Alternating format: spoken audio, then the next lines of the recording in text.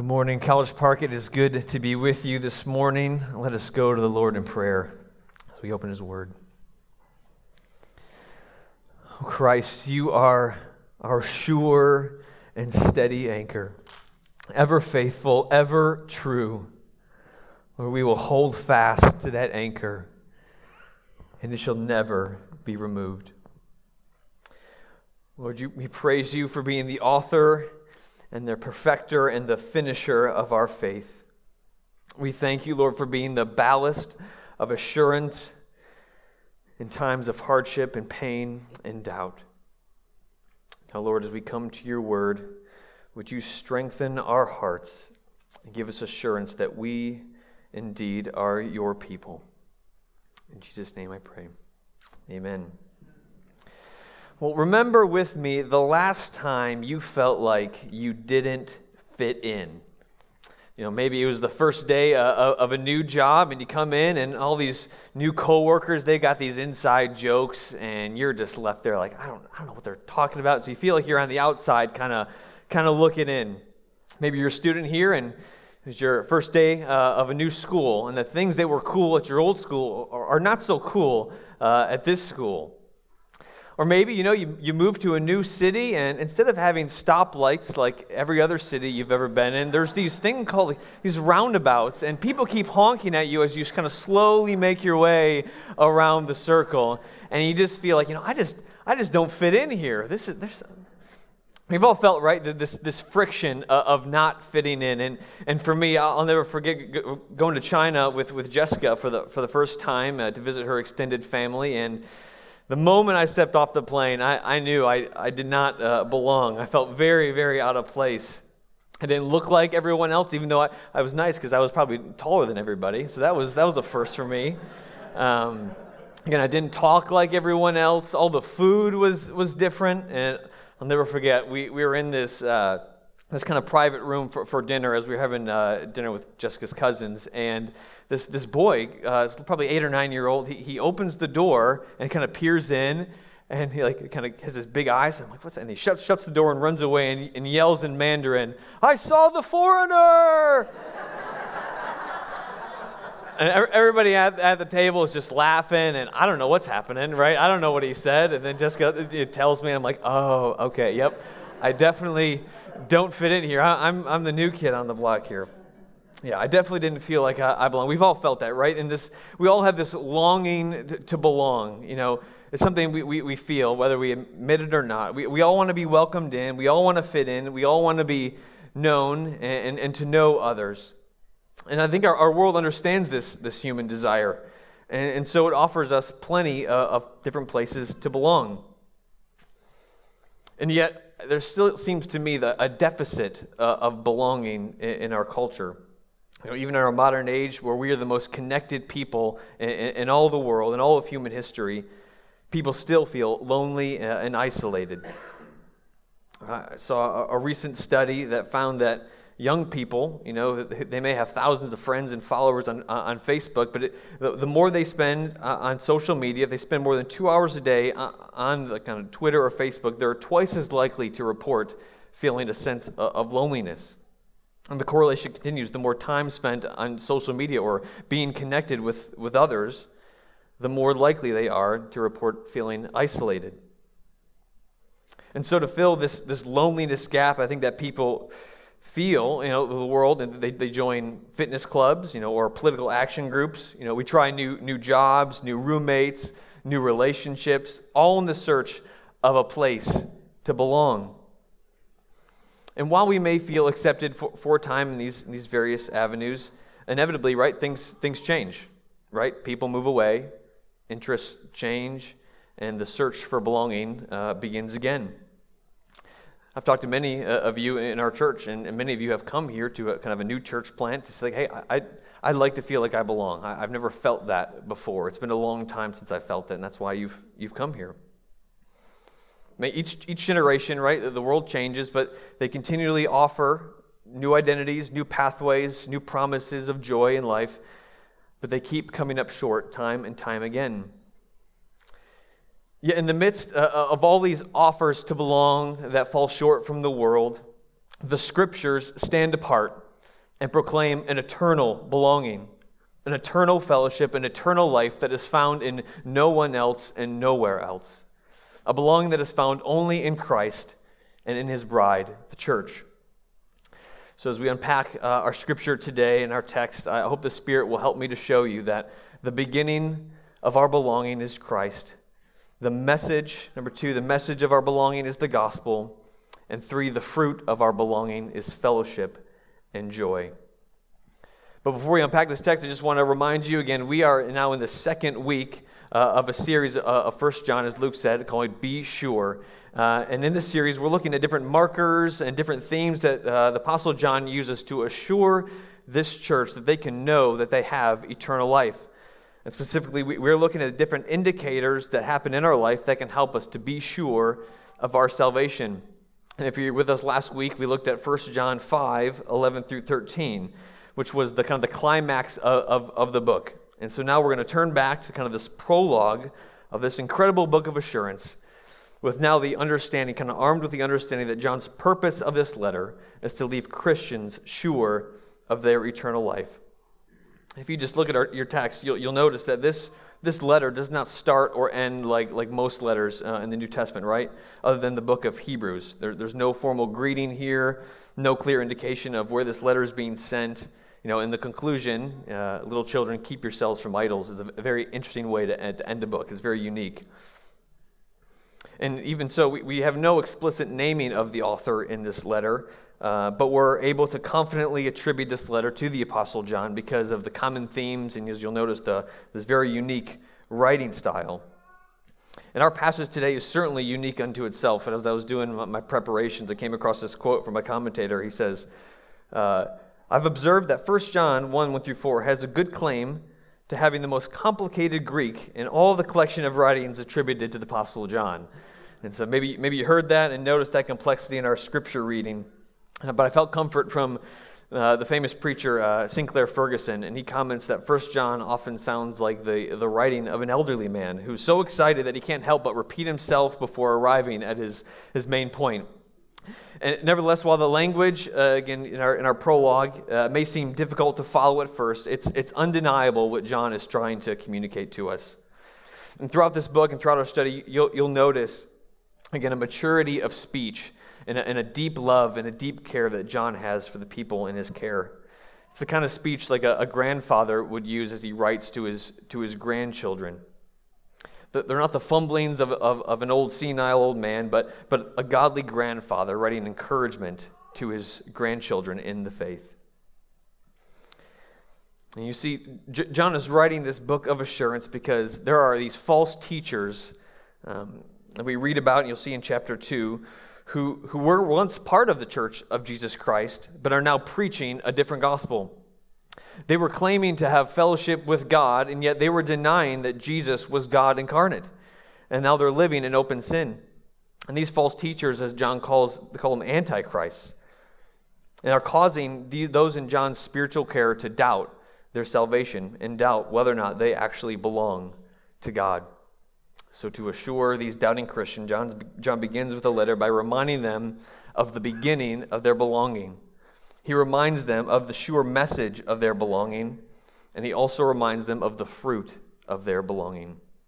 So as we look at our text, we'll be reminded that the pathway to eternal belonging does not begin with a shared political identity or a shared commitment to healthy living or sharing the same age or stage, but our belonging begins with the shared belief in the person and work of Jesus Christ, who is God made flesh, who is the word of life, and by believing in him, you may have life in his name, and to share eternal fellowship with God and with his people forever. So number 1, the beginning of our belonging. Look back at verses 1 and 2 with me. That which was from the beginning, which we have heard, which we have seen with our eyes, which we have looked upon and have touched with our hands, concerning the word of life. The life was made manifest, and we have seen it, and we testify to it, and proclaim to you the eternal life, which was with the Father and was made manifest to us. In our search for belonging, we must see that true belonging begins with Jesus, who was from the beginning and is the only one without a beginning. In our search for abundant life, we must start with the Word of life, who alone offers eternal life. If you're familiar with the Gospel of John, you'll recognize this prologue has a lot of similar language to our passage today. And if we look at the text in John chapter 1, we'll see these clear similarities, and it's going to help us to see that the one that was from the beginning, the one that John is talking about here, is Jesus himself, the man Jesus Christ, whose resurrection we just celebrated last week. And so I'm going to read John chapter 1, just the first few verses, and you can follow with me and just kind of see and compare these two texts together with me. John 1, starting verse 1. In the beginning was the Word, and the Word was with God, and the Word was God. And he was in the beginning with God, and all things were made through him, and without him not anything was made that was made. And in him was life, and the life was the light of men. In verse 14, and the Word became flesh and dwelt among us, and we have seen his glory, glory as of the only Son from the Father, full of grace and truth. You guys notice the language of beginning and this word of life in both these writings. And they're not just meant to point us back to the beginning of Jesus' ministry, but to point us back to the beginning of time itself. We have the echo of Genesis 1:1, that in the beginning God created the heavens and the earth, a time when the three persons of the Trinity existed eternally together with God, and then God spoke words, and life was created. Some of you may know, I saw up here, I was holding my little daughter, Emma. She is 14 months old, and she's a hoot, and we are going to welcome our second baby in just a few short weeks, and baby boy, which is really exciting. And one of the coolest things about being a parent and being the parent of Emma is that we get to experience all of her firsts. You know, we get to see the first time that she rolled over. We get to experience her first steps, the first food she eats, her first laugh. And because we have known her from the beginning, we are now experts in Emma. So if you want to know something about Emma, if you're going to babysit, we'll give you all the information that you need to know about Emma and how to take care of her. And because we've known her from the beginning, we can tell you what she loves, what she hates, what will calm her when she's scared, and what time she needs to go to bed every night. And when she grows up, we'll get to tell her about all her beginnings. As we see in our passage, John points us to the one who knows us best, the one who is an expert in all of us, because he was from the beginning. Just listen to how Paul in Colossians 1 describes this Jesus who was from the beginning and knows us so well. He says, he is the image of the invisible God, the firstborn of all creation. For by him all things were created, in heaven and on earth, visible and invisible, whether thrones or dominions or rulers or authorities, all things were created through him and for him. And he is before all things, and in him all things hold together. He is the beginning, the firstborn from the dead, that in everything he might be preeminent. For in him all fullness of God was pleased to dwell. This Jesus is the one who knew you before you were formed in your mother's womb. He is the one who knows each hair on your head, each thought that you have, each decision you will make, and each day that you will live. He knows how to satisfy your deepest longings. He knows how to calm your deepest fears. And he is the one to whom you belong. So then we ask ourselves, why do we look to satisfy our deepest longings in other places and other people outside of Jesus? Why do we fill a void that can only be filled with Christ?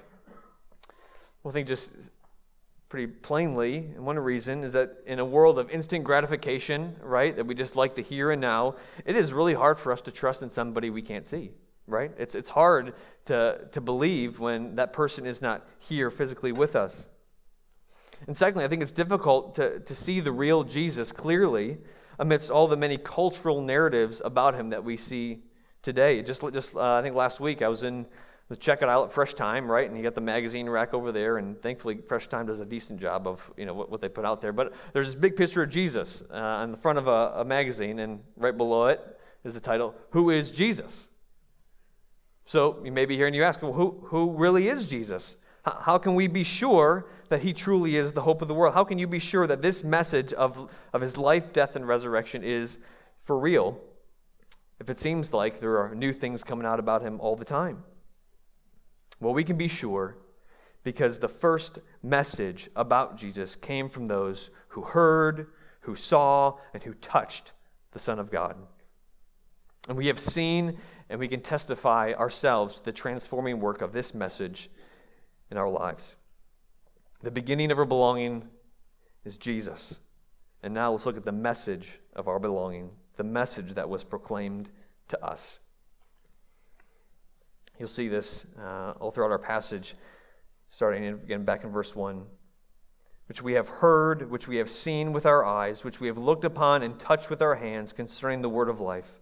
This life was made manifest, it's revealed, and we have seen it, and we testify to it, and proclaim to you the eternal life, which was with the Father and was made manifest to us. That which we have seen and heard, we proclaim to you.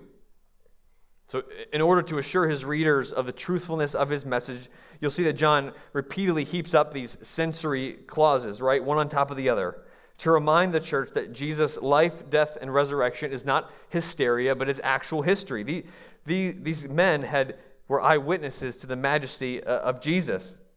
And you'll notice that the clauses here are in a kind of a progression from least intimate to most intimate, to hearing, to seeing, to touching. It's like going from sitting in the nosebleed seats at a basketball game to sitting courtside, right? You know, in the nosebleed seats, you're up there and you're looking down, and it's like you can kind of make out what's happening. You know, you're not sure what number that guy was wearing. You're not sure if that shot went. But most of the time, you're just kind of looking at the jumbotron, right? About to say that's just kind of what you end up doing. But just imagine with me, you're sitting in your nosebleed seats and you can't really see anything. But then, right, one of those raffles comes on and your row gets picked to go courtside. You know, I've always wanted to be that row, but I've never been that row. And as you kind of walk down the steps, right, and you get closer to the action, the players that once looked like ants now just start coming into view, and you can start to see their numbers. You can start to see their faces more clearly. You start to hear the squeak, right, of the shoes on the court. And now you can see the perspective there. They look so small, but when you get closer, right, then you can kind of see how huge these dudes are and just how massive they are. You can kind of appreciate what they're doing on the court. And when you finally get down to your seat and you sit down there, you can start to see like the beads of sweat falling off their face, and you can kind of reach out and boom, LeBron gives you a high five. You're like, oh my gosh, I touched him. I was there. That's how close, right, the apostles are to Jesus. They didn't just hear him on a podcast, you know, they didn't get duped by, video editing. You know, they actually touched him with their hands. They embraced him as a friend. And when you're close enough to Jesus and to touch him, you just can't deny his power, right? You know, we read in the Gospels, right, of the woman. Remember, she just knows, I just touch Jesus' robe, then I will be healed. You know, and when Jesus touches people, right, lepers are healed, right? The blind receive sight. You know, fevers dispel from young girls. And coming off Easter weekend, it's hard not to think about the Apostle Thomas, right, who heard the report that Jesus was alive, but proclaimed, hey, unless I place my finger in the marks of his hands and place my hand in his side, I will never believe. And so what does Jesus do? He shows up, right, in the room of the disciples. The doors are locked, but he just appears, and he says, hey, Thomas, come look, right? Touch my hands, touch my side. And then Thomas declares, my Lord and my God. This message of Jesus that we believe in did not come in a vision, right? They're not sitting in the nosebleed seats. They're not hearing this secondhand, but rather the Lord of the universe revealed himself to these people, the flesh and blood, to John the apostles, and so that they might proclaim the message of eternal life. And you'll see in verse 3 that the actual main verb in this whole text is proclaim. And we see it in verse 3, that which we have seen and heard, we proclaim to you also. The revelation of Jesus and the gospel was not meant to be enjoyed by just a select few people, right? But this message was meant to be proclaimed in all the earth. And we see this again right after Jesus is risen from the dead. He gives his apostles a mission, right? It says in Matthew 28, right? Go and therefore make disciples of all nations, teaching them to observe all that I've commanded you. And we see it in Acts 1:8, right?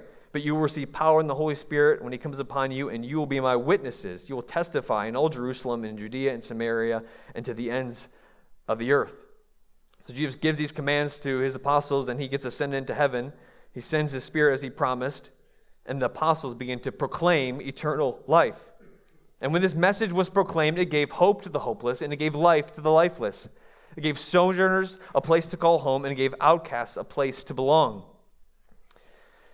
We don't have to see Jesus in order to belong to him, but we must believe in his message if we want to be part of his family. We cannot separate Jesus from his gospel. We cannot separate the messenger from the message. Maybe you've seen it, on these talk shows, or the kind of the modern guru therapists who they'll highlight Jesus' character and his kindness and his help for the poor, but then they'll just throw out his message of repentance. They'll just pick and choose what they want to love about Jesus. But right, the gospel doesn't let us do that. You can't belong to Jesus without believing his gospel. You cannot have the word of life without believing his words of life.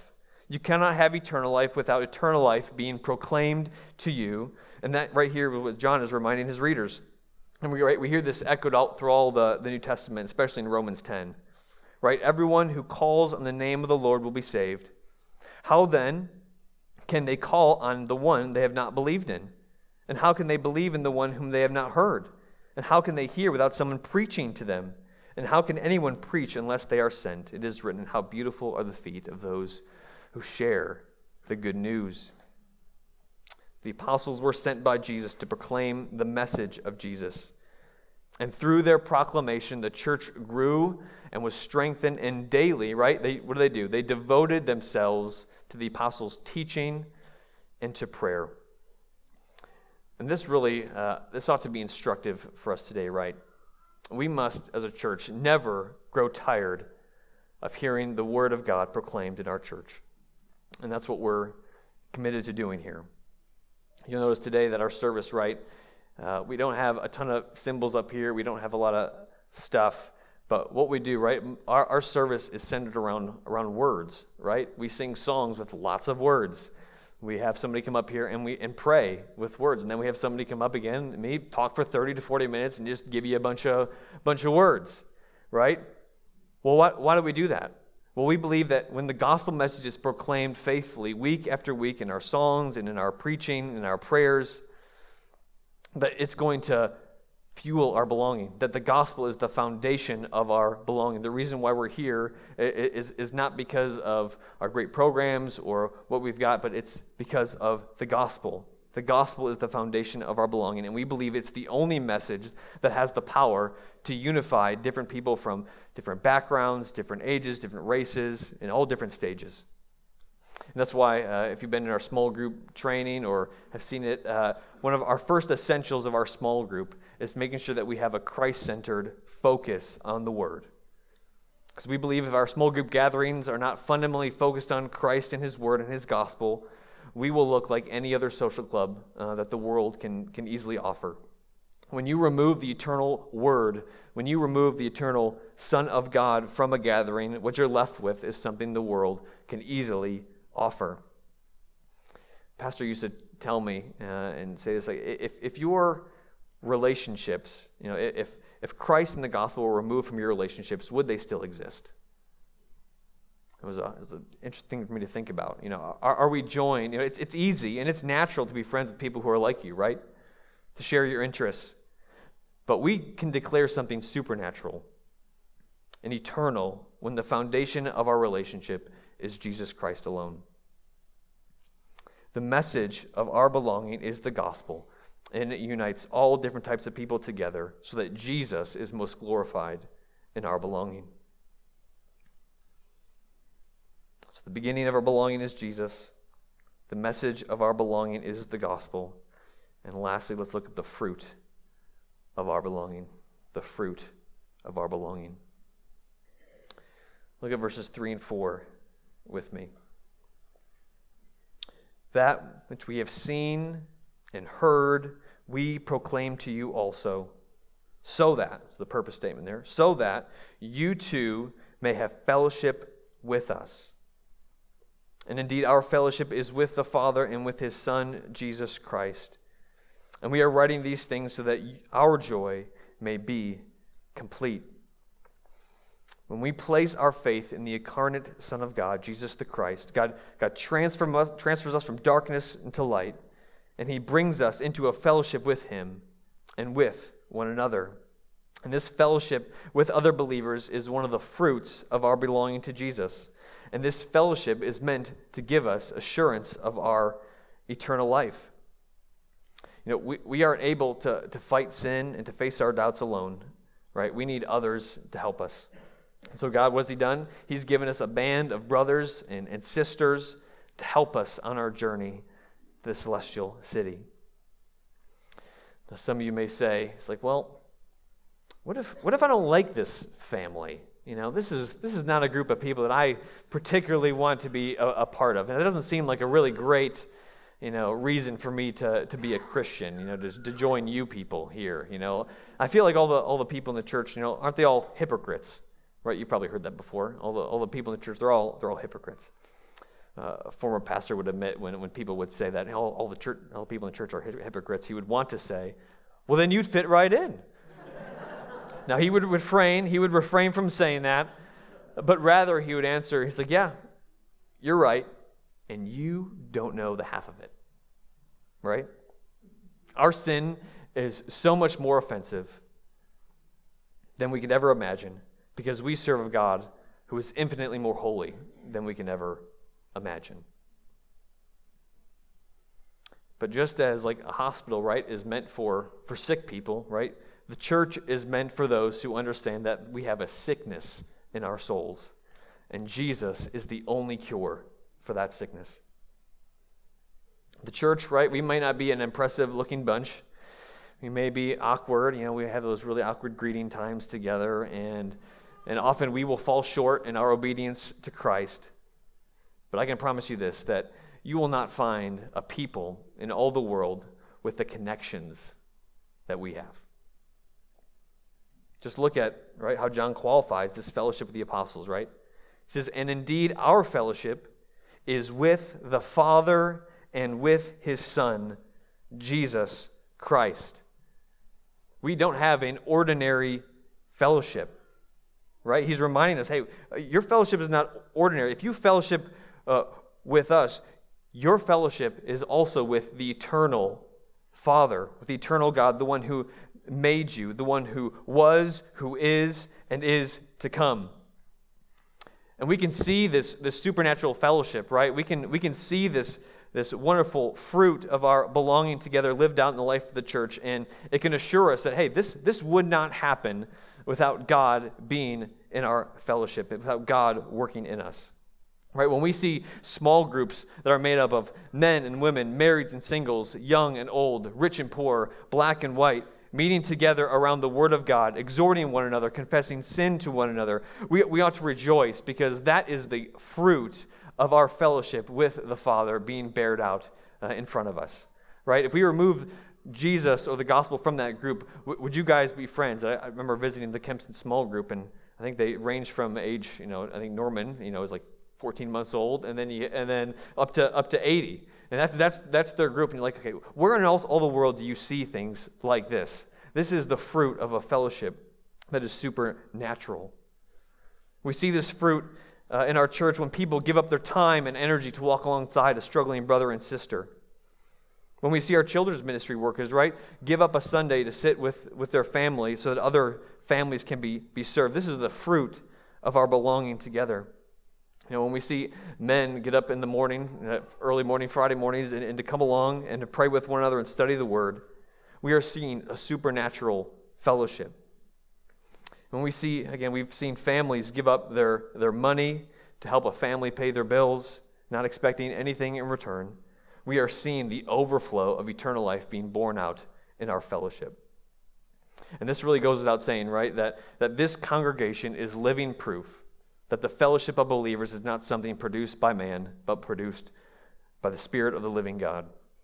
As I said before, again, there could have been a lot of difficulties merging two churches together from College Park and the chapel. But because we share in the same fellowship, with the Father and with the Son. And our commitment is proclaiming the gospel of Jesus Christ. We understood that we belonged together even before we had met each other, right? We knew this was going to work because we shared the same gospel, the same message, and the same Lord.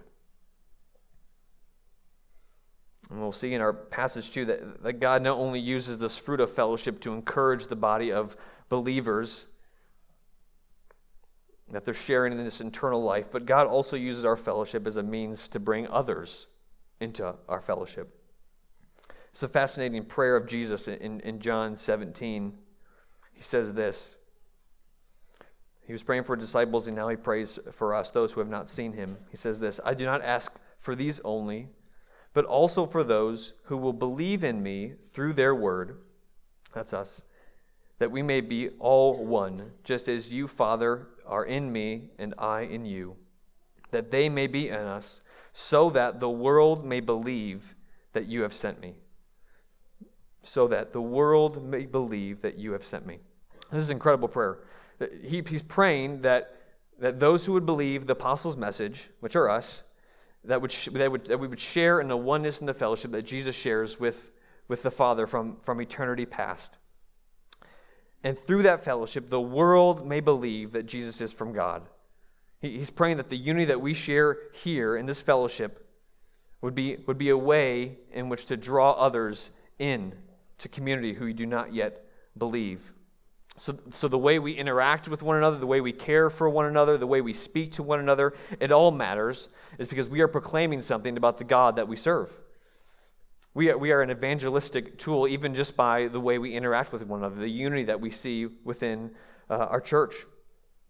Our community should be so profoundly marked by love for one another that should provoke the outside to be able to say, oh, well, to recognize, one, that, hey, I don't have that type of fellowship. I don't have that. And also have this desire to come in. Pastor Michael Lawrence describes this really well as he just kind of paints this picture. He says this, the church should be like a bakery on a cold and snowy day. Whiffs of delicious bread and hot chocolate occasionally waft outside, and a child has his nose pressed up against the window pane. Now, that glass is a barrier. Without it, the warmth and delicious smells would soon disperse in the cold wind, and no one would know they're there. Was anything good to be found in that bakery? But it's a transparent barrier, allowing the child to see the good things inside and invite him in. And there is a way in. It's a narrow door that he must walk through. Until he does, he can see and appreciate what's inside, but it's not his to enjoy. And once he walks through, it's his for the asking. So when non-Christians encounter our church, we should be it should be like standing at that window and not staring at like a blank brick wall, right? They should feel the warmth of our love with one another as we engage them as image bearers of God. They should see the depth of our relationships as they witness people who have no reason to care for one another sacrifice for one another. They should taste the richness of the gospel as it is preached and it is taught, as it connects to their lives. And they should hear an inviting sounds of a joyful community as they listen to the praises and the prayers of his people who worship our crucified and risen Lord. And so I'd ask you, church, today, when your non-Christian neighbors see you working in the yard and they come into your homes, or when visitors walk through those doors, what kind of fellowship do they see? What kind of aroma do they smell? Do they smell the pungent smell of selfishness and unforgiveness? Or do they smell the sweet aroma of Christ as we love the stranger and sacrifice for one another?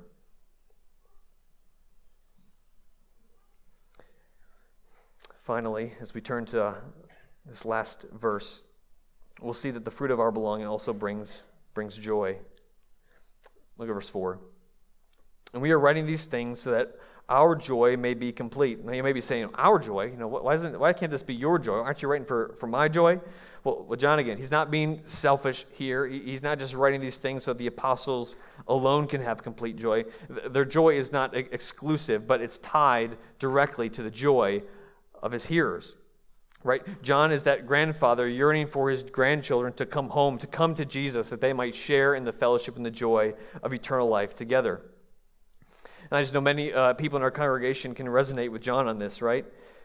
That you would have no greater joy than to know that your children are walking in the truth. You may have seen your children be wooed away at college by the pleasures of this world, and your heart's desire and your greatest joy would be to see them walking in the truth.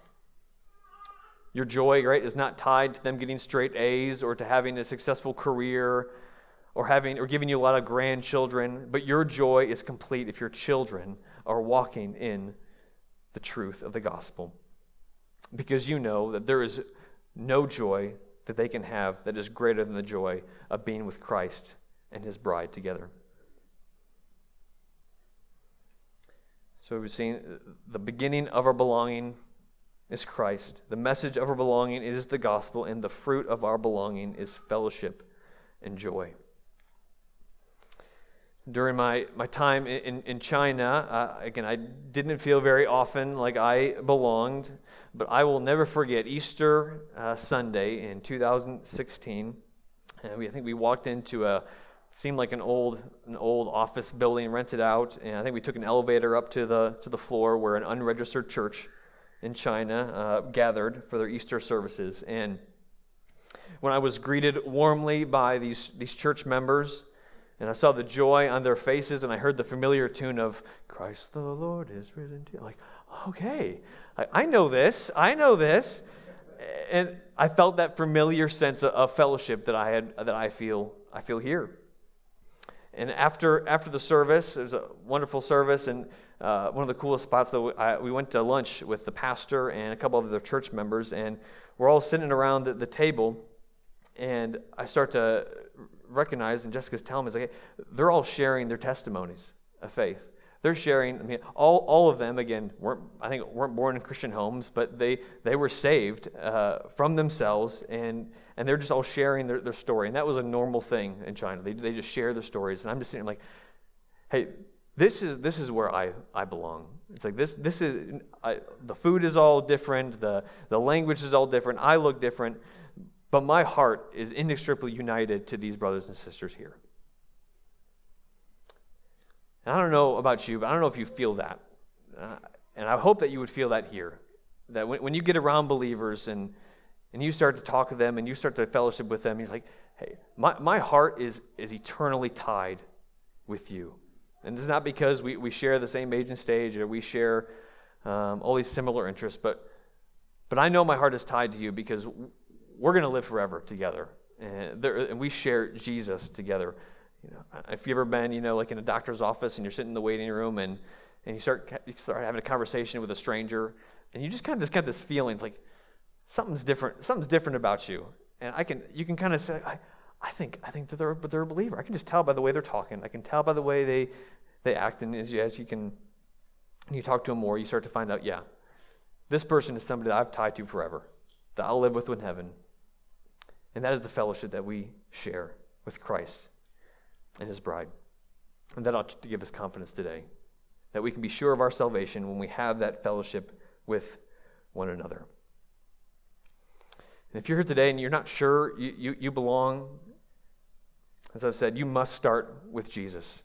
You must believe in his message, and you will be embraced by this fellowship of believers, by the fellowship of the redeemed. If you're here today and you do know you belong and you feel this fellowship with one another, I ask you to ask yourself, what kind of aroma of Christ are you? Even today, what can you do in order to waft the beauty and the joy of the gospel to those that are around you, to sacrifice for one another's, and to prove that the Lord has your heart and that you truly belong by welcoming others in to our fellowship. Let's pray. Lord Jesus, we are so grateful, Lord Jesus, that you have united us together through your gospel of Jesus Christ. Lord Jesus, when we look to the cross, we see a sure and steady anchor. And then when we look to each other and we see the fruit of fellowship being borne out in one another, we can rejoice knowing that we are not alone in this fight. We are not alone on this pathway as we wait for Jesus to come back. Lord Jesus, but you have saved us to a people. So, Lord, we would ask, God, that if anybody's here, Lord, who doesn't know they belong, would know that they have a place, that they can belong here with us if they just take Christ. And Lord, would we be a church, not only today, but in the years to come, that we would be the sweet aroma of Christ to those who do not know you yet. And may our fellowship be a pathway to the gospel, that many may know you and belong to you as well. In Jesus' name I pray. Amen.